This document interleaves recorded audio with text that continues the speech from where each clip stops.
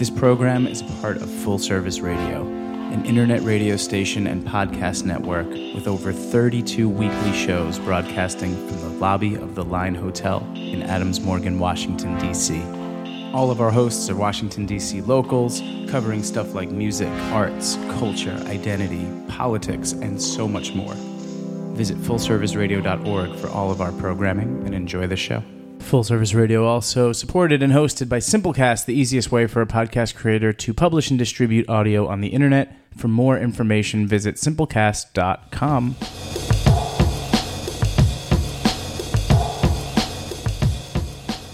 Hi, everybody. Welcome to Foodie and the Beast. It's Industry Night with Foodie and the Beast. I get confused. Industry we have Night, two dude. radio shows. It's Industry Night with Foodie and the Beast with David and Nikki Nellis. Foodie and the Beast is our broadcast show that has been running for the last 9 years here in the D.C. area. And it's more of a variety show dedicated to what's happening in the food, wine, farming world, anything to do with food or spirits or brews or wines. Or travel, a little luxury. Or, yeah. We hit a lot. Hey, take us on a trip. Yeah, exactly. So this show's a little That's different. why I include travel. This show, that's right. This show is more of a deep dive into specific subjects of interest. Mm-hmm. And tonight, we're diving into a subject of particular interest to me, although I think I overdid it yesterday watching football, and that's craft brewing. Well, it's not just craft brewing. We're talking beer. And we have two really good friends who are both in studio with us. It is Dave Coleman and Mike McGarvey. They are the two behind 3 Star Brewing. And these guys are really like the two almost first guys to start brewing in the district. Am I wrong? Almost. Right? We're close. Pretty close. Yeah. Like, but you were part of the tsunami of beer being created in the D.C. metro area. And 10 years ago, or maybe more like 15 years ago, that just was not happening. So before we get into how 3 Star became what it is today, which is like incredible, your growth is amazing. You're bigger than Ben and Jerry's. Well, that's okay, right. You look like Ben and Jerry. I'm just kidding. That's a dirty trick. So let's start with how you guys got into this. Like, where did it start? Where did your love for beer begin? 7th grade. Yeah, right. Okay, Yeah. seriously. More like 6th grade. Okay, yeah. So Mike and I met through my old employer, The Big Hunt. I was the beer director. I feel like you have to keep saying that fast. Yeah. No, I think you should say it slower, otherwise people get confused. That's the point. Yes, Right. I know. Really? So She's telling me. Mike was one of our guests at The Big Hunt, and I was the beer director and general manager there for about 10 years. Mike was working at XM Sirius Radio and was home brewing, and it was kind of a hobby of his, and he would share his beers with me, and I would critique them, and, we would get in conversations about it, and eventually it became something that he and I did together. Right. So we would basically get together once a week to get hammered in his kitchen and make a mess, and call that brewing beer. So that happened for a little while, but as we saw kind of the craft industry taking off here in D.C., we were kind of pushing ourselves to take it more seriously, and so we stopped drinking while we were brewing, and we set up a lab in his basement and basically set out to do like brewing on a more serious homebrewing scale. So I'll let Mike talk. What does that mean for people who don't home brew? I have no idea. So what does that mean? How do you play around with that to come up with whatever it is, the end product? Well, in homebrewing, you're doing basically the same thing you're doing in making real beer, production beer, commercial beer, however you want to call it. But you're doing it in smaller batches, and in some cases, people are doing it with a lesser degree of seriousness. And so that's why he says, we kind of put the beers down and started to focus on. We can hear you now. Yeah, Yay! sorry. The whole let's talk microphone about thing is new to me. Like if you're a home brewer, what do you need? You need bottles, you need bottle caps, you need some hops. What else? How does it you work? basically just need a couple buckets and some water if you really want to do it on the cheap. Sounds sexy. But the more and more you get involved in it, the more and more you're trying to advance the flavors of what you're doing. And so people often invest in more equipment, just things to make it cleaner. Right. Glass versus plastic, things that you can clean better and keep more sanitary. And so it's sort of the scale of equipment sometimes allows you to make better product. So when you both were playing in your basement, was there a ton of information available, or were Yeah.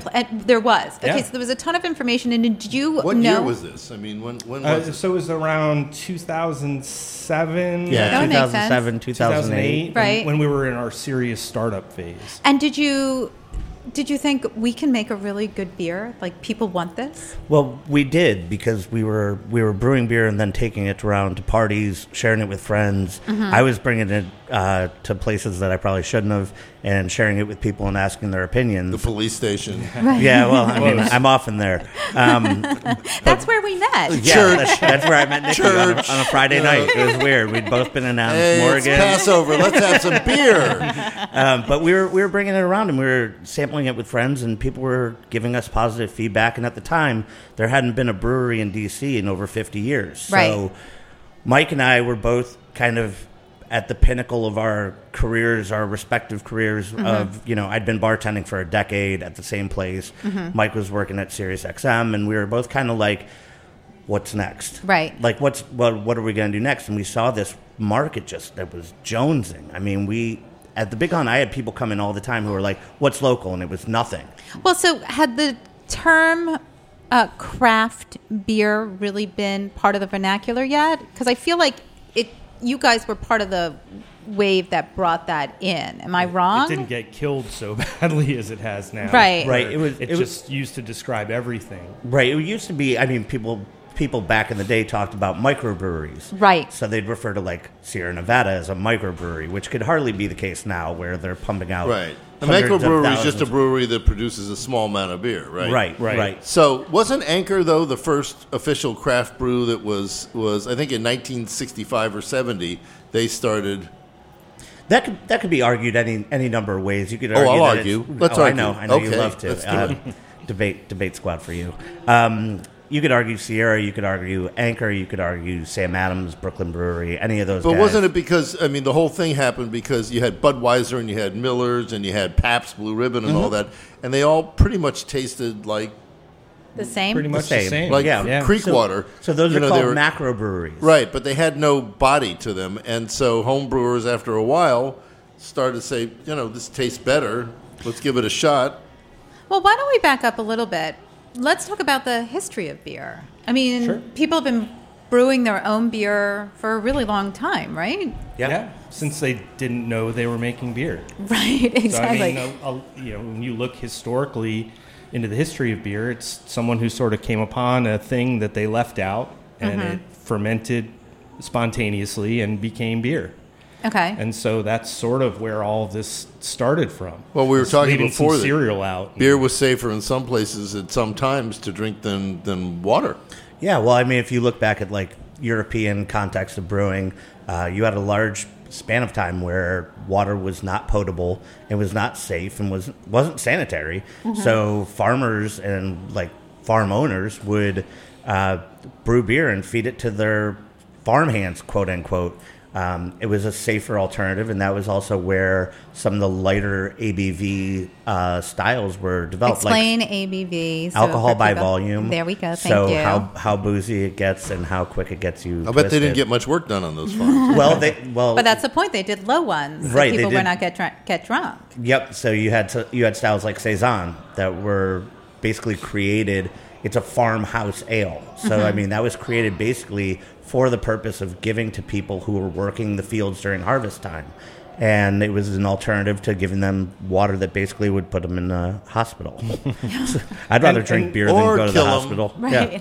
And they'd use whatever they had available. So what were it could they have a lot of using? wheat. It could have a lot of barley. It could be made of whatever they could ferment, really. And most grains will provide some form of fermentable. So over the years, as it became mass produced, what was the change? Like where was that? Was it industrialization? Where did that whole Yeah, beer process it's definitely change? industrialization. Okay, and did it start in Europe? Like when did America get in on it? Well, like, Yeah. the first beer that was brewed here was brewed on a mass basis. Was in like the 1850s, wasn't it? Well, there was a lot of that, but I think where you saw a huge change in kind of the American beer scene was Prohibition. Sure. So all of the little family companies during Prohibition, they all went under, and only the big guys Well, survived. take just a minute. I mean, you've got Germany has a huge, massive brewing Culture, right. Right. So does Belgium. So does England. So all of these had their industrial revolutions, really, where you scaled it to a level that people were producing barrels and barrels and thousands of barrels of these products. But when the founding fathers came over, they brought all of these things with them. So that's where you have kind of your American things started. Prohibition, way much later, is where we kind of. There's a lot of things that drove Prohibition. So, right. I mean, but also Prohibition also decimated the Absolutely. beer scene, the cocktail scene, the wines. I mean, everything that was growing here in the States became, they all had to start from scratch. Well, kind of, but there's a lot of components there because, for instance, pre-Prohibition, you wouldn't find women out drinking in a bar. That just wasn't a thing. So during Prohibition, when you had, for lack of a better term, like the flappers and like the whole The 20s, right. the 20s. So you had this scene that all of a sudden it was like we could only get our booze in one place, and that's speakeasies. And now all of a sudden the culture of bars and nightlife has changed, and it really introduced, it used to be you go into a bar, and I'm talking about a long ass time ago, and it's just guys. It's just guys getting off work, having beers, and then going home. Right, like after working in the shipyards kind of thing, or right? in the steel mill, or right. whatever That's you have. That's what I'm thinking, right? Okay. So you're talking about, but there you go with industry. But then you introduce this new thing where it's kind of like bootleggy and it's speakeasy, and now it's like a fashiony thing.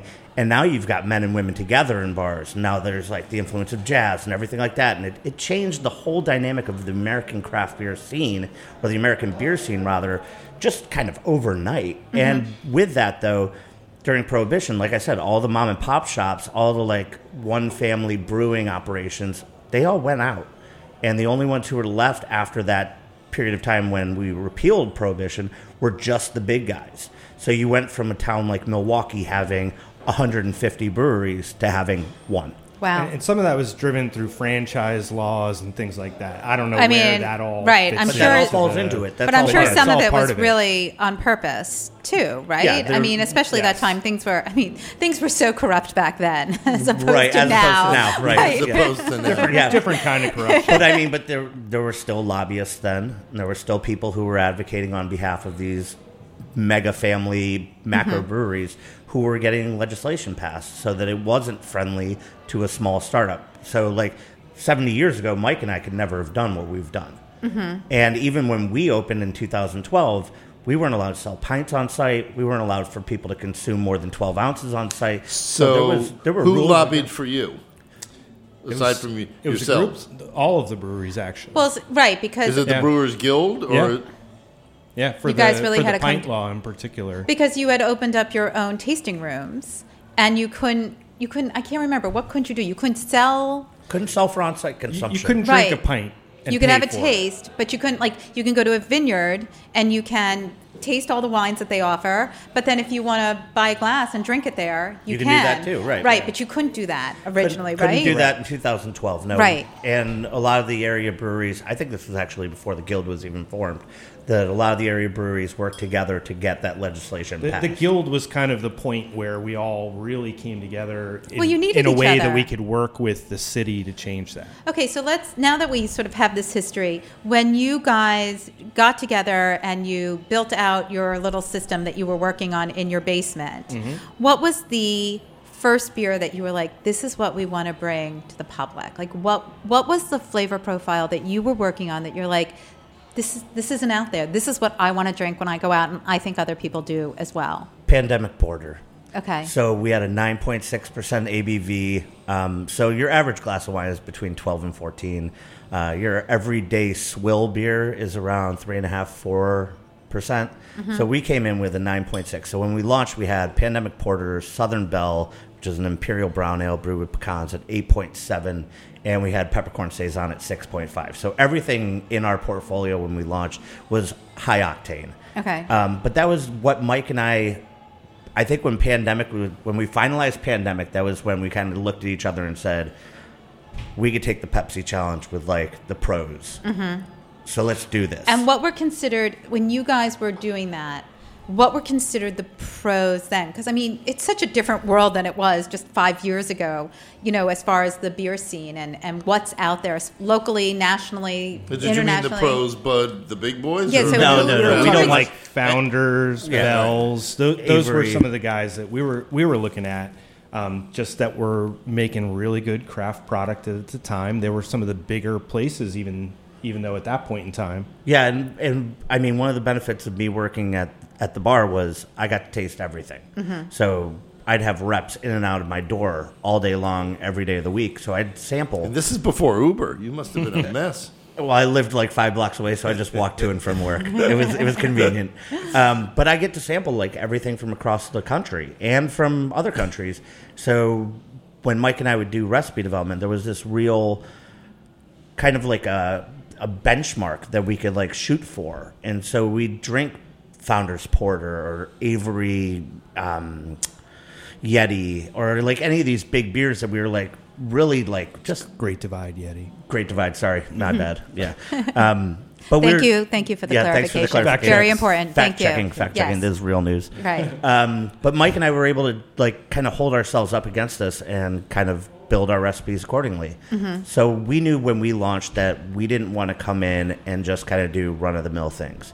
We knew we wanted to come in and be like a boutique house and do over the top beers. And that's what we've been delivering on kind of Well, since day one. Can we talk a little about the business side? Because it's one thing for two guys making great beer in somebody's basement to go, let's get some costumes and put on a play, and to actually go through the process of building out a business plan, getting financing, the architecture of a brewery and a tasting room and all the stuff that you have to actually create. Well, and the legality of it, didn't Yeah. you? I mean, so when you made Pandemic, where'd you guys make it? That was at the brewery. So that's one of the hardest things about the whole business model is you can't really brew drop one until it's all in place. Equipment, licensing, everything. Right. Right. So let's talk about that because, again, we know lots of people say, I want to own a restaurant. I want to have an Italian restaurant that's better than Fabio Trabocchi's. And, I don't know okay. anybody who's Yes, ever you do. said that. Really? Did Yeah. you meet them in Arlington one day? Uh-oh. Sitting at a table across Shots from... fired. Oh, they Yeah. didn't say that. Yes, but he okay. did. Yeah, Sorry, he Dan. did. Said that to me. Well, Anyways. that's what it's the first thing. Like when we talk to people who are aspiring to start breweries, that's the first thing we do is back up to like, the business side. where's the business kit? Like, Yeah. have you done your business plan yet? Because that is the number one thing you need. And that's going to change 5 to 10 times while you're working on it, and you're going to learn, and you're going to change. Based on that, you're going to change what styles you do. Maybe there's so much that goes into So, that. did you need business plan. outside help to figure this all out? Did you have a business advisor or a brewery Nope. advisor? Or No, Did we you had. have any sort of mentor? I mean, how did you know, this is going to sound like such a naive question, but how did you know what to buy? How did you know what kind of equipment you needed? And, I mean, you had to have been guessing on some of it. That's Mike's. Well, so my background before I was at SiriusXM, I was at Accenture. I did a lot of business planning, did some startup work. So Well, you're the I- money guy. I had some ideas on how to do this stuff. But I mean, we did find people along the way that were willing to talk about how they done it. And there were more mature breweries that we talked to, asked some questions, Worked with them. Yeah. Worked with them, and, did and collabs. we did some collaborations. You did do collabs Yeah, we at the did beginning, collaborations right? along Yeah. the way. Right. But you have like 2 to 3 questions you can ask anyone, and then beyond that, you're asking way too much. So there's a lot of research, especially as far as the equipment's concerned. Calling around, trying to find used equipment, things that could bring our costs down to start up. So I mean, there's a lot to it, for So sure. when you opened up the brewery, and this is in Tacoma Park, right? Tacoma, D.C. Tacoma, DC. Yep. When you opened that up, it was much smaller than it is now, right? Same footprint. Same footprint. So we but did you still- have the same those big tanks? a lot No. of No, empty no, space. right? A lot We had of a lot empty of empty space. space. So you had plans. You knew where it was going. You saw it. Yeah, well, I mean, you don't get into something like this without having a plan because, I mean, at the time with how the market was and how the stock market had treated everybody, and this was like This was a bank, like right after the bank crash, Right, of 2008. right. Yeah, So the bank's crashed. I need a beer. right. Well, also, we weren't able to identify and secure a lot of funding, external funding. So this was a project that Mike and I had to kind of go all in on. So you don't put your house up as collateral without having a plan. So when you sign a lease on 15,000 square feet and the landlord says, yeah, I need collateral, and the only thing you have to offer is your house, you better have a You plan better be for damn sure. Yeah, Right. you better be sure. Your house is collateralized like 10 times over by the time it's all done. Everybody has rights to our homes at this point. Like Hey, man, four- keep that four on the different down low. people. There's people listening. Hopefully. But you don't go into a situation like that without a plan and B, confidence. So one of the things that Mike and I that really gave us the confidence was Mike and I are just two very different people, just totally different skill sets, totally different things that make us who we are, two different ways of thinking about it. You could throw out a puzzle and we can both solve it, but we're going to solve it two totally different ways. And that was one of the things that really gave us confidence to put our houses up as collateral and to formulate a plan for how are we going to fill this space, how are we going to move this business forward. And now we're almost 5.5 years old, and it's just been execution, planning, communication, and down low, it's having faith in yourself that you can pull it off. And also just, you can't. Is this on regular news? You can say whatever you I can want. say whatever I want. Go ahead. So, you can't fucking quit. Right. Like, there's no way you You're can in quit it. because You're you're in in it it. to win it. Right. Right. And the only alternative is giving up and, walking away from everything. And, there's no fucking way that's going to happen because Because you got a family and you got a life. and you got a mortgage and then you when got you're done, and you got what are you- employees what that are you you gonna care do about. anyways? Right. And what are you going to do with all that beer anyway? I mean, right? You already drink have it. Drink it. Drink it. Bathe in it. So when you started with Pandemic, did you plan that far ahead when you were building the brewery that you were going to release three? And what were you going to release them in? Were you thinking bottles? Did you already know, cans I think were just coming? No, Not we- yet? I don't No. think we were that far. No. along Okay, so with- tell me. with everything. At that We point. did everything in draft to begin. Because you wanted it in restaurants? Restaurants and bars, yeah, but Okay. also restaurants because we've always kind of guided our path with chefs.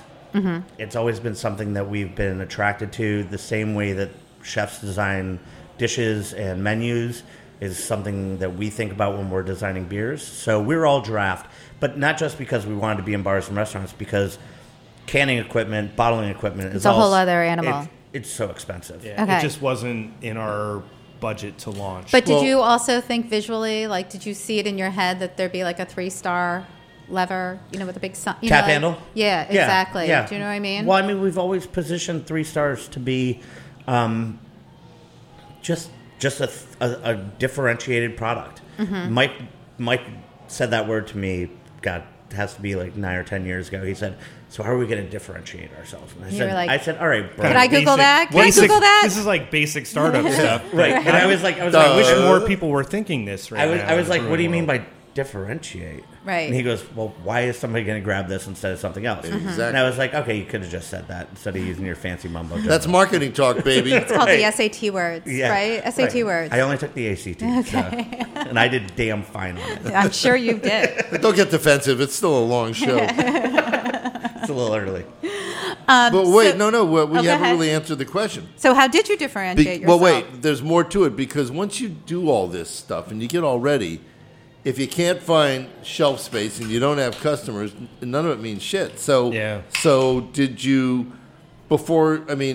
Before the brewery was open, were you taking around samples to people saying we're going to be making Wait, this? when did you come on Foodie and the Beast? You guys weren't open yet. Yeah, we came on before we were open. You came on before. Yeah. That's what I thought. Yeah, we definitely did. Yeah. And That was We had pre-sold a lot of the beers and concept to people, kind of like, Like hey, who were your Growlers? if we made this, Right. would you carry Who were us? your first customers? so. First. Before we even launched, one of the things we did to try to help us secure financing from investors You went to some people who said, went around to What would you buy? Yeah. How much would you buy in a month? right. and would you put it on a piece of paper? Right. For the Would you bank? sign? Would you sign Right. a letter of intent? Right. Non-legally binding, mind you, because it's Right. DC. Right. But we went to Paradiso, went to Church Key, went to Brickskeller. I wrote my own letter of intent for the Big Hunt that I would buy all of it. Dear me. Right, exactly. I love you. What would I like? I love me. This is so good, I'll buy all of it. But that was like something we did in advance. But then when we opened, we only had X amount of beer, and we couldn't even keep up with our first 15 accounts. So I did all the self-distribution. Mike was... I remember seeing you, like, walk into places and dropping it off. Yep. Yeah. And Mike was brewing it all. Mm-hmm. And so we were a two-man team. He brewed, I delivered in the back of his Tahoe, and it was awesome because let's call it the first 2 years, so we have about 115 accounts at that point.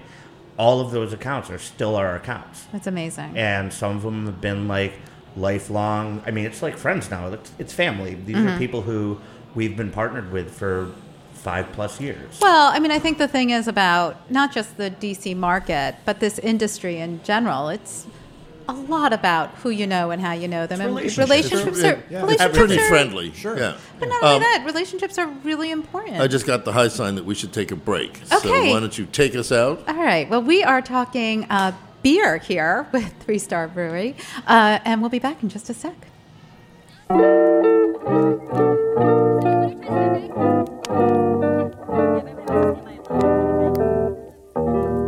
Little relaxing instrumental here on the break. It's by a producer named Kiedo. That's Kiedo. Out of Brooklyn. Find him on SoundCloud. SoundCloud.com/Kiedo. Again, that's Kiedo. We'll be right back with Industry Night.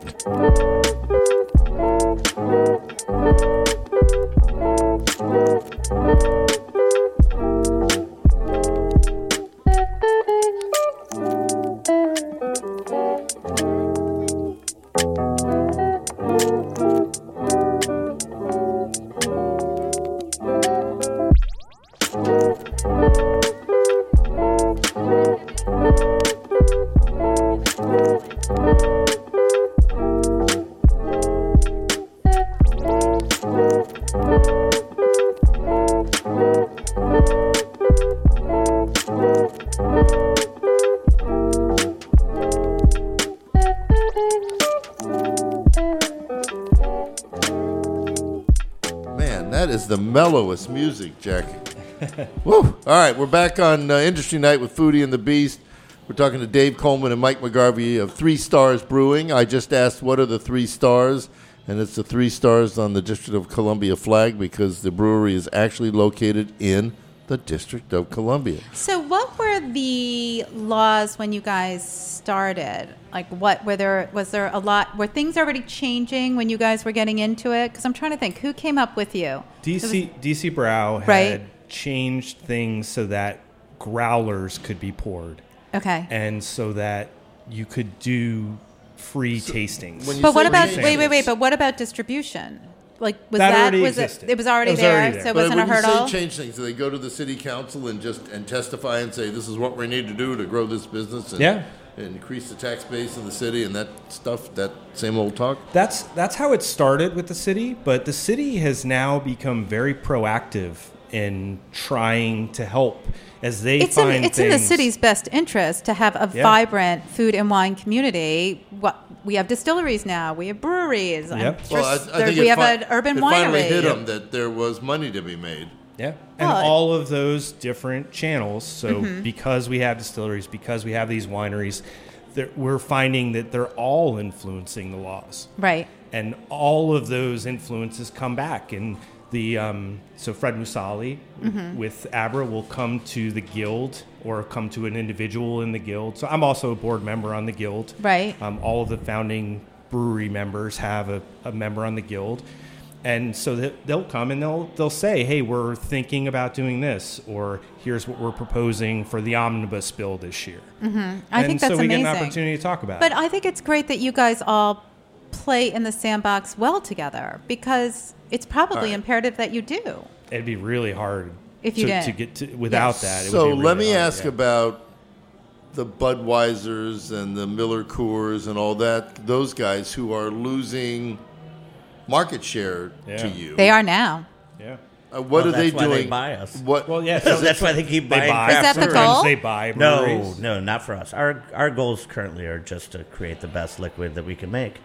That's the goal. We have our heads down, and we're working to just solidify ourselves as top-notch ringers. But you both must smile when you see some of the new marketing campaigns, like especially in the last 2 years, coming out from the big brewers. They have totally taken the word craft and bastardized it completely, Butchered it. right? Yeah. Like Yep. so, it must make you smile. It's a little like bit. organic. It's And like artisan. Right, Artisanal. right. Yeah. Words that we don't need to say anymore. But you are part of this trend. So I think for people who don't understand what craft, I'm going to put that in quotes, what craft beer is, how do you Differentiate it. or designate it? What does it mean to you? So, from my perspective, and Mike may disagree with me here because we don't really have conversations about this, but from my perspective, it's independent breweries, not owned by a massive conglomerate, who are driven by product and quality. So the Brewers Association could elaborate on that and say X amount of barrels and this, that, and the there's next a couple thing. more. Yeah, you know, there's. I rules mean, the that Brewers the Association BA has rules on it, but from my perspective, as just a person in the industry, independent, quality driven, and for our side, I mean, I just want to make new and exciting and fun things that create new drinking experiences for people. I don't want people to sit around and drink the same old bullshit every day and just go, I'm just drinking beer just because I need to drink beer. Like, I want you to drink beer because you want to drink this and you want to experience it. And that's got to be the motivation behind chefs making new dishes. Any product. Cocktail people doing new cocktails. Anything that's consumable. You want it to be a new All experience. right, so let me ask you something. Is Sam Adams still a craft beer, or is it a big beer? Wow, that's a tough one. I mean, by I only definition, ask the hard questions, by Mike, definition, yeah. yes, they still are. Are they independently Are they trying? Yes, they are. Okay. Are they trying to fill that craft segment? Absolutely. They have their own experimental brewery in Boston. I believe they're building a tap room out in Boston as well. So, what I would say is they're kind of. It's challenging for them to just do that overnight on a national level. I mean, So can they found. can you be could a we- national they're beer? trying to see if they can build that kind of a buzz in Boston now. But I mean, So can they're you- trying As a They're- local beer. Yeah, they're really. That makes they're- sense. Can you be? Because you can get a Sam Adams in San Diego. You can get a Sam Yeah. Adams in Butte, Japan. Montana. So can you be that big and still be a craft beer? Focused on I want people to taste this beer and I want to make it. Well, I think if you can be. listen to Yeah, Dave, but you Dave gotta says make it it's special. Dave says it's all about the product. You can totally do that. I mean, at least I believe you can. We're not on that level, so I've never executed that. But I would say that it just, I mean, it's so corny, but it depends on where your head and your heart are. Are you thinking about quality and craft in your product and, how you're delivering it to the guest? If you are, then, yeah, you can do it on a national level. If that's the focus and the drive behind your brand, then as long as you can execute and you channel that message down, then, yeah, you can do that. Or how about this? Look at it this way. Are they doing it when they create 3 different colors of a label and call it something different, like Summer Brew was this year? No. Are they doing it when they do something like Utopia that's a completely unique thing? Yeah, they kind of are. Yeah. Okay. When they're because looking at they're different in the middle IPAs ground they're trying to between do. being a big hoss Absolutely. and being a craft beer. Yeah. Once they get that big, I mean, by definition, when you're that size, you're really producing on a mass scale. Yeah. It's assembly line beer. But wait a second. But just because you're producing on a mass scale does not mean your commitment isn't still there. If you have quality control on your product, then why can't it still be considered a good beer? I feel like sometimes these words are used as such negatives. Like, why should you guys be limited in size by the kind All of right, how your product no, gets out there? What I'm I get saying it. is real artisanal beer is not produced on a mass scale. But what And I'm saying I think you're wrong. But I think you're wrong. and I that's fine. You guys can We can handle have this at it. after. Yeah, right here. Handle it That's afterward. It's all over. And I have an opinion on this as well. Oh, So- good. So- Yay, we love opinions. So my opinion would be that it really depends on what your focus is. So can you do high quality product on a large scale? Sure, you can. There's many successful companies out there. Mercedes does it, but Right, and Mercedes is still a nice automobile. I've never driven one, but I'm going to assume they're a nice car. You can come with us after the show. Sounds good. I have a Mazda. oh, you sound like a snot. But So what? Come on, even It's all right. I've Hey, driven one. you worked for it. You earned it.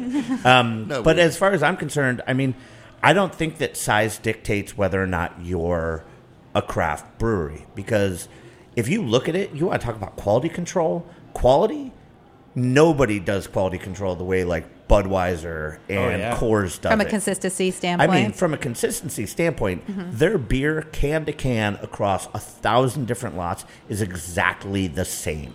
It's exactly the same. So that's quality control. And they've probably rejected 5 batches that didn't taste exactly so like that. why in that don't they time do?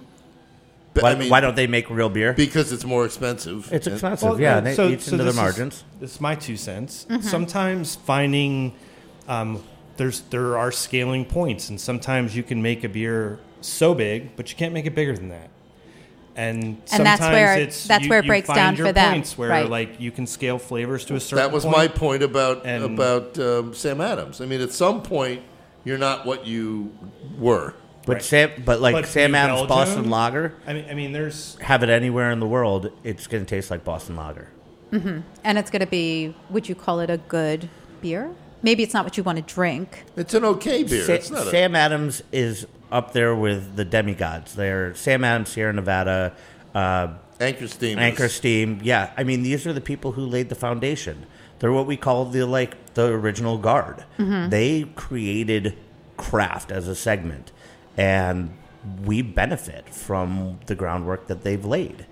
But that doesn't mean that You want to order their beer. right? But that doesn't that doesn't mean that Mike and I We said it here first. Dave 'cause they Coleman didn't- No, I is didn't not say that ordering shit. a Sam Adams didn't here. say that. Okay, Dave Coleman says that you guys suck. No, I didn't say that either. But Mike McGarvey and I, one of our things is that we kind of thumb our nose we thumb our nose at tradition. I think I just broke my collarbone. or Mike just cracked a 2 to the dome, which is going to break his collarbone. But we don't believe in moving our brand forward as traditional. So we don't brew a lot of traditional stuff. We do new ingredients, new items that we can get now that weren't around 10 years ago. We use those ingredients. So so let's talk about these ingredients, because that's something we haven't really gotten into. So And like collaborations where everybody's... when you started with Pandemic, what did you have in it, or a saison, which I would like you to explain for people who maybe don't really understand beers and don't understand. Some people don't understand that there are all these different beers, like an IPA, and what it all means. Like for the uninitiated, if you can give us a little sort of dictionary of beer terms. Yeah, so IPA is an India Pale Ale, typically a hoppy beer. So if you don't like the bitterness of hops, sometimes those aren't beers. Why is that it an you're- India Pale Ale? What's India got to do with it? Yeah, Indian. So this is No, another- India. India. So It's India? Oh, India. sorry. Oh, my look God. look at the foodie trying to tell the beast something. All right. All right, listen, it's a rare moment, okay? Snap, Don't get ahead of snap, yourself, all snap, right? My snap. God. I'm going to live off this for weeks. And So- that is the problem. IPAs were an export product, and at that time you had British colonies all over the place. India being one place where British colonies were very strong. Beers would come out of there. They would be shipping them from England to India, and it would be an India Pale Ale. The hoppiness in the beers would help them to keep. So hops are a preservative. They'll stave off bacteria. So oftentimes you had an India Pale Ale so that it wouldn't sour while it Yeah, was we know this. shipping. We give or this to our wouldn't sour. farm workers. And they're Yeah. Okay, so you so have- that's the India Pale Ale. All right, and a saison. Saison, meaning Seasonal. season, right? And it would be a farm type ale, something that might have wheat in it, might have malt in it. It would have really what the farm had available during that season. You would store that. It would be something you could store for a while. You'd move on to sort of the next quarter or harvest of the farm. You'd move on to the next one. Then you have porters, dark, Those malty are dark, beers. right? what makes them Often, dark? the malt makes them dark. They were named porters because they were a working man's beverage, and oftentimes porters were after Laborers, work drinking porters. So now, is are the darker beers have more alcohol in them? No, Does It one have doesn't- anything to do not with the other? I was necessarily. just curious. No, not Okay. necessarily. And also, a common misconception is that darker beers are heavier. Well, because they look it. I mean, it's They a look visual it, thing. Right, it's a Right. visual thing. But if you look at something like Guinness is 4.3% alcohol. And it's like so thick. It's it's actually not. very light. I know, but very you drink light. one Guinness is like drinking a steak. It feels Well, thick it just to me. has a lot of iron in it. That's why. Oh, better So- than Mercury, Yes. I guess. Saisons tend to be a more yeast-forward beer. Mm-hmm. IPAs, Pilsners, more malt-forward beers. Hop forward. Hop forward for so the here's my IPA. question: if you're making an IPA, some other beer company's making an IPA. What's the difference? How do you stand out with your IPA? What makes your IPA better than somebody else's? Well, that's the differentiation part of all of it. Mm-hmm. We work hard on multiple facets of the flavor profile for an IPA. We look at the aroma, we look at the mouthfeel, we look at the flavor, we look at the bitterness. Those are just 4 items. Out of probably like 15. Because you're also looking at color because there is that visual perception. Right now, there's There's a trends. whole thing around haze in IPAs and A what? haze. So mean- how bright the beer is Whether can they're be sort of foggy looking. Mm-hmm. it can be something people care about. Yeah, and it's funny. It's beer currently right now. Was it the 22nd of January, Yeah. 2018? Beer right now is in a crazier state than it's been in 10 or 15 years. I would maybe say ever. Yeah. Just because there's so many influences from the big guys trying to figure out where they fit to the guy who just started yesterday trying to figure out where he fits. Well, also you have, and you mentioned this earlier, but you have restaurants like Beck's and Church Key and what's the other neighborhood Blue restaurant? Jacket. Blue Jacket, who they're like, we are about beer. I mean, when Church Key opened, they offered 500 beers and not bullshit beers. They were like, no, we are carrying quality beers. According to Greg Engert, I just like that we're on non-radio, Oh, and we so can I swear? can actually hear you swear. No, it's fine. I feel like it's a Friday night. Anyway, it's always Friday night when you're with me. That's right. Anyway, do you know what I mean? So, like, don't you feel that these kind of, because you've got Publican in Chicago, you've got all these beer-focused places that are looking for you, Yeah. to bring in. And so how do you, with these concepts, how do you get your beer there? Because I assume you don't want to just you're not just in the DC market. No, we've extended our reach quite a bit. We're DC, Maryland, Virginia, New York City, Boston, Miami, and occasionally San Diego. But we do that. It's all based on the quality of the beer. And when you get around to festival season and you start traveling, because there's Beer Advocate Invitational, Extreme Beer Fest, Wake Fest.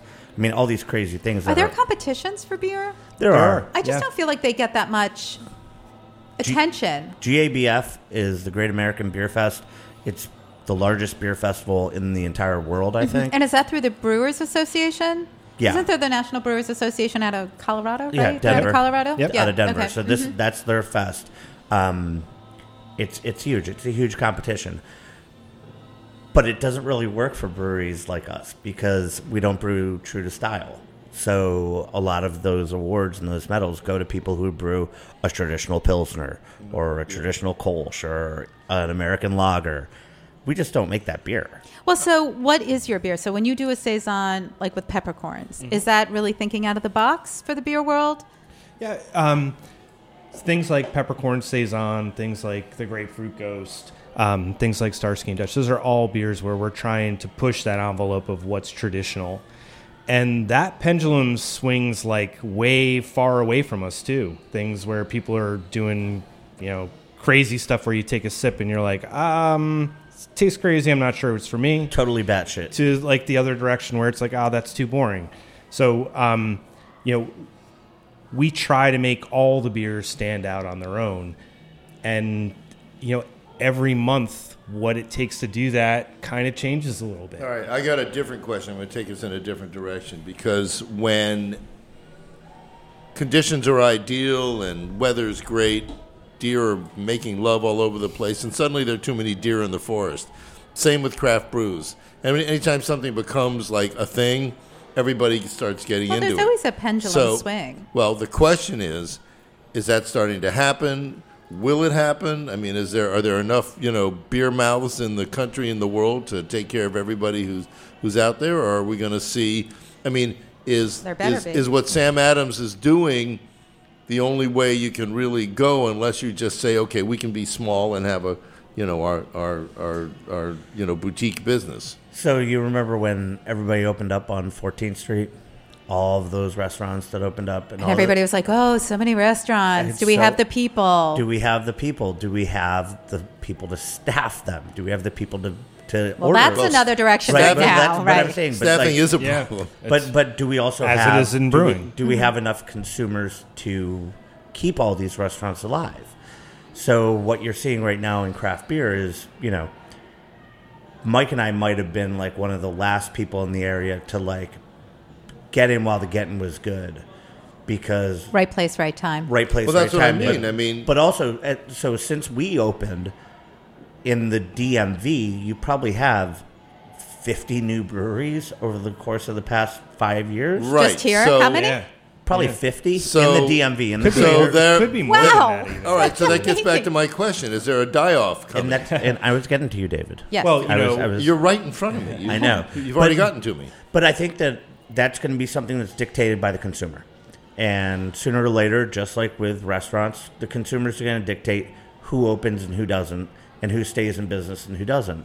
And I think the same bubble will happen in craft beer, that you'll see the people who are in it for the wrong reasons or don't have the passion Yeah, or but the can skill. those people even get... It's just like if you want to get a product into Walmart.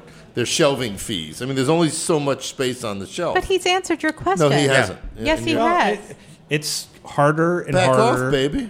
I know. Here's the question. Can a guy who starts a brewery now... Let's say my Can he bar, get on the shelf? Can he, even if it's good, can he, unless it's mind-blowing, can he displace somebody who's got the relationship already and who's been in there No. 3 years? Right. No. So that's, Right, but there are But if- people, what Dave just said is that if there are people who don't have it's not a passion for them anymore. Sometimes people start a product or a passion project, and they're really into it at first, and maybe it gets a couple placements, and they're like, this is great, but then they get unfocused, or they lose interest. It's like having a kid. You really I like lost it. interest in my kids a Yeah, long time I know. ago. You really like them for the Do you first need a 6 couple? months. Because we have you, several. you like them a lot for the first 6 months, and Right. then you're like, And then you're like, you're it's just keeping crawling. me. You're just keeping me up at Right, night. exactly. So, David, to answer your question, Yes, Mike, For speak some to me. people- You were with Accenture. You for- and I can speak for that some same people, language. if your approach is an on-site kind of a concept where people are coming to you, you don't care about distribution, absolutely. Right, restaurant. That would be the best place Event to space. open right now. Right. Even if it's just a small, that's what we see. A lot of these smaller breweries in Virginia are tap room only. Right, but if you do, in other words, at some point, unless you expand your space and millions more people, in other words, you want your business to grow. You don't want to stay, it's what we were talking about before. Nobody's happy with where they are. Yeah. Everybody wants more. Every restaurateur that's got 3 successful restaurants wants 5. They all look at Jose Andres or Well, so you're highlighting part of the problem right now is that greed. a lot of people that are entering right now think automatically, I need to open my tap room and I need to be distributing to which is not 3 how it states. works. Right, That's not how people do it. right. That's not how we did it. We built a brand first. We self-distributed. And so we had something that people wanted. If you're going to start up and you just expect people to want it, then great. Do lots of brand marketing, lots of shit so people know you're coming. But the idea of on day one you open and you turn your brand over to a distributor, understand that what's coming with that is a distributor that already has hundreds of people asking him to take their brands, Right. and he's going to take yours at a much lower percentage If than at all. someone else. Right. Well, so let's talk about your flavor profiles, because you brought in a bunch of beers today, and we haven't really discussed what we have in front of us. Now, is this what's offered right now? Like how many beers are you guys, how many different kinds of beers are you guys offering right now? So right now in the tap room, we have 10 different drafts. Okay. But I had to take 3 drafts off in order to put on new releases for the weekend. Okay. So we are currently constantly having 10 unique offerings in the tap room. Do you repeat offerings? So we always carry our core. So Peppercorn Saison, Above the Clouds, Southern Belle, and Ghost are white IPA. Those are always on. But we also have our Mike Isabella Concept Saison, which we brew as a proprietary. Because he does Name all the dropper. no. But Mike does. So their It's brewery. in my notes, man. Did Yeah, you not read the notes? Their brewery is a fabulous space, and you do events there. And Isabella Catering, Mike Isabella Catering does. One of our partners. Yeah, they're for one of your catering partners, for yeah. weddings and rehearsal dinners and the like. Okay, so go ahead. So you brought what else? So we brought Grapefruit Ghost, which is brand new for this year, dropped last year, but now we did it with 340 pounds of grapefruit puree for 30 barrels, so 93 gallons of Can I try liquid. it? Yeah, of course. Thank you. Nah, not that one. Okay. So what are we looking for in this? Grapefruit. Just grapefruit? Yeah. But what is it done, like, what's it done with? Because there's there's like a grapefruit beer soda thing. Do you Yeah, know a what that Radler. is? Okay. Radler. This is not that. This Ooh, is but our. it really smells like grapefruit. It's very Wow. grapefruity. So you're looking at 340 pounds of grapefruit puree for 93 gallons of liquid. So if you do the math, it's No, he says No. no. Your He says no, numbers you're are wrong. off. my numbers are way off. Yeah. That's It's possible. okay. It's late It's okay. and it's Monday. This is delicious. All right, how about 2 to the dome? Yes. So that's our double dry hop, double IPA, 8.9% Is alcohol. that why it's 2? Well, there's multiple reasons why it's 2 to the dome, Well, the dome is the head, I assume. or the Capitol building. I don't think so. One or the other. But it's that is built on Mandarina Bavaria, Columbus, and Azacca hops, and then double dried hopped with citrolupulin powder, which is an I didn't understand a word you just So- said. It's You cool. totally have lost So me. wait a minute, that brings up a whole So other... another way you're differentiating these double IPAs, there's lots of new hop products. Well, that's what I mean. Are farmers developing new strains of hops that add different every kinds day. They've figured out. So one, they are developing new strains, and they're crossing strains, but they're also finding cool. Is they're that done in finding a new lab? ways How to do they do process that? them. How do they? I mean, how are they creating those hybrids? So most of the college programs around the country now do some form of, in these engineering schools, do some form of hop research or I don't know. Cool. Like Yeah. just sort of. So are they like splicing them Yeah. and Oh, yeah. mix them like so? Yeah. Have you talked with just like restaurants talk with farmers and they're like, dude, grow me this. Are you looking for something from hops yet? Are you there? We don't quite have that kind of relationship. It's Okay. not there yet. The- It's the, a huge the farmers industry. drive a lot more of what's going on because it is such a huge industry. Where are Right. hops grown? Are they grown all over America? Yakima. Pacific Northwest is the That's right. is the major. We should side. do a field trip. Yeah, I'm into that. Okay, you guys are paying, right? We'll hopefully get the Come on, supplier to Dave. pay. R&D. R&D. supplier. And lastly, we have Starsky and Dutch, which is our double Dutch chocolate stout. Can I smell it? Yeah. Oh yeah, you Please. You want to grab that? We use Undone chocolate nibs. So Undone is a local chocolatier. Mm-hmm. And We know them. They yeah. do great stuff. Their chocolate's fabulous. Yeah, Yeah. Expensive.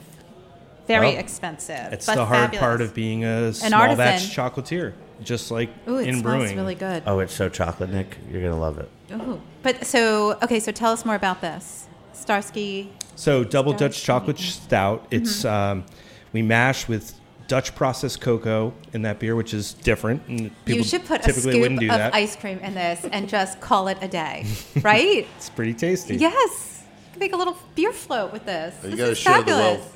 All right, here, darling. Try it. Says Nikki, who we all know does not like beer that Okay, much. so for those of you who don't know, I am not a huge beer drinker. But It's- Daddy likes beer. David likes beer. It's not that it's not something I go to order, but I do Thanks Like to our- you guys. like our beer. I like Really your like beer. it. And over the years, I mean, I definitely have developed a palate for it. And they're like, the grapefruit one is delicious. And I mean, they're all delicious. See, I just don't this think is- to order them. Starsky and Dutch is delicious. But I think if I drank one of those, I wouldn't be able to. It needs a scoop filling. of ice cream. It's good. You got to get it in And you front know of. what? Get No. it to Gina. Tell her to put ice cream. Can you imagine? in it. Because most beers you can't drink with dessert. Imagine that with a big piece of birthday cake. It's delicious. Oh yeah. I'm ready.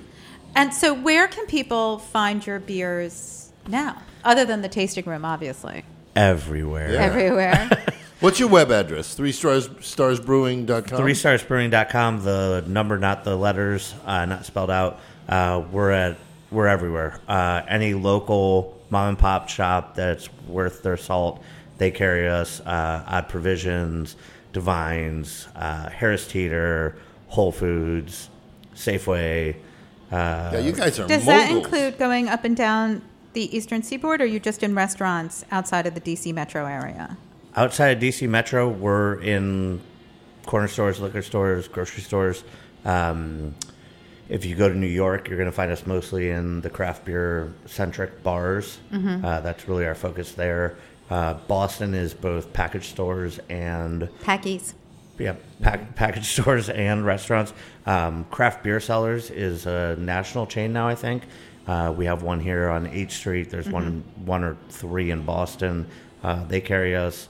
And down in Miami, you'll find us basically anywhere that you source good beer. So you're not self-distributing, though. You have to go through a distributor, right? Yep. Yeah. So when you work with a distributor, they have to, what you would hope with a distributor is that they love your product enough to sell it. And then when they sell it to whoever they're selling it to, that That's how it those works. people. That's No, how no, the no. reps make their money. Well, If you would let the- me finish my point. Oh, My no. point is that you want it to be in places where people are going to be like, oh, this is 3 stars. Let me tell you about it. You want people who are as committed to your brand as you are. Right. Right? Yeah. Because Yeah. that's how you get further. Right. It's Yeah. that's what it's all about. Yeah. So do you go up with them? Do you introduce yourself? Do Oh, you yeah. shake hands? How does that work? Yeah, myself and Mike D are now vice president of sales. That's a fancy title. Well, he was director of sales, but he earned a promotion, and now he's vice president of sales after me as president. Not giving that one up yet. We travel. We go to New York. We go to Boston. We visit markets. Mike and I visit markets as well, and just kind of go around and do what they call FaceTime in the corporate world. You got to do it. Yeah, you Well, have to. You can't It's all expect relationships. that just signing with a distributor is going to sell your product. Right. You have to be a part of that sales team. Yeah, and you have to, and the distributor as your partner wants you to be in market. They want to see you in their town selling the beer and giving them support, so that when their guys go out, it's like, hey, I know you ran to Dave who owns 3 Stars, so now I'm here These with are the products that we actually Words have. to the wise to our friends in the wine world. Same thing. You got to show. You got to be around. Yeah. I mean, Yeah. there's a lot of breweries out there who sell beer here in DC that send out a rep once a year. Like, that's just not. If you're a small guy trying to like carve your path in the world, That's just not how it's it's going to just happen. not how it's going to happen. Yeah, you have to have boots on the ground and like people on the street who are repping what you're doing. Even if it's a part-time kid who's going around and visiting accounts twice a month, but you have to have something. No, I think FaceTime is absolutely imperative, and because you want people to be passionate about. You want somebody who has your passion for your product, because as we were talking about earlier, there are a lot of products out there, and if you go to a place like Church Key where there are 500 offerings, you don't want to get lost in that mix. You want the bartender to say, no, you definitely want to try this 3-star beer tonight. Yep. Don't you think? I mean, Yeah, it's all kind of like- relationships. Yeah. All right. Are we done? Is the show? Well, we're kind of done. Yes. Yeah, Let's we talk are. about All right. next week. Okay, wait. Before we talk about next week, hi, Gina. Gina Trisavani and her children. Yeah, we have are a walking by. glassed-in studio, so Yes, exactly. it's like being a goldfish. Okay, let's once again give everybody your website, please, and please tell everybody where they can find the tasting room. Okay, so 3 Stars Brewing Company located at 6400 Chillum Place Northwest. That's Washington, D.C., 20012. Website, www.3starsbrewing.com. You can find us on Twitter, 3 Stars Brewing. You can find us on Facebook, 3 Stars Instagram, Brewing, the whole Instagram, thing. 3 Stars Brewing. So the tasting room, when are you guys open? Just quickly. We are open Tuesday through Friday, 4 to 9 p.m., Saturday 1 to 7, and Sunday noon to 6. Come by. And you do private events. Now, And we do private events. And we're working on a call it major expansion out at the brewery right now as well. Well, you call it a tap room, but basically anybody can come. It's like a bar, too. It's a bar, You can come and hang yeah. out. And you can come hang out. We also do a private event, so if you're looking for a place to host your next office party, birthday party, wedding party, We're whatever. we're gonna get married there again. Again, renew those vows. That's She event, keeps begging me. I'm That's begging. events at 3starsbrewing.com, or just come into the spot and say hello. All You right. got it. All right, guys. Thank you so much for Thanks for everything having us. today. Thanks It for was having really us. fabulous. So next week we're going to be talking about a different kind of fermentation. aren't We are. We have Hex Ferments coming in. So they're out of Baltimore, and they do kombucha and krauts. And actually, they just won Good Food Awards in San Francisco this weekend. And it's all, their products are all about the belly. It's all about the probiotics and what it does for your belly. And I am so looking forward to bringing them in because they're also bringing a local bartender from Baltimore with them who uses their kombucha with alcohol. So it's going to be fun. Anyway, we want to thank you all for listening today. This is David and Nikki Nellis with Industry Night with Foodie and the Beast on Full Service Radio. Thanks so much.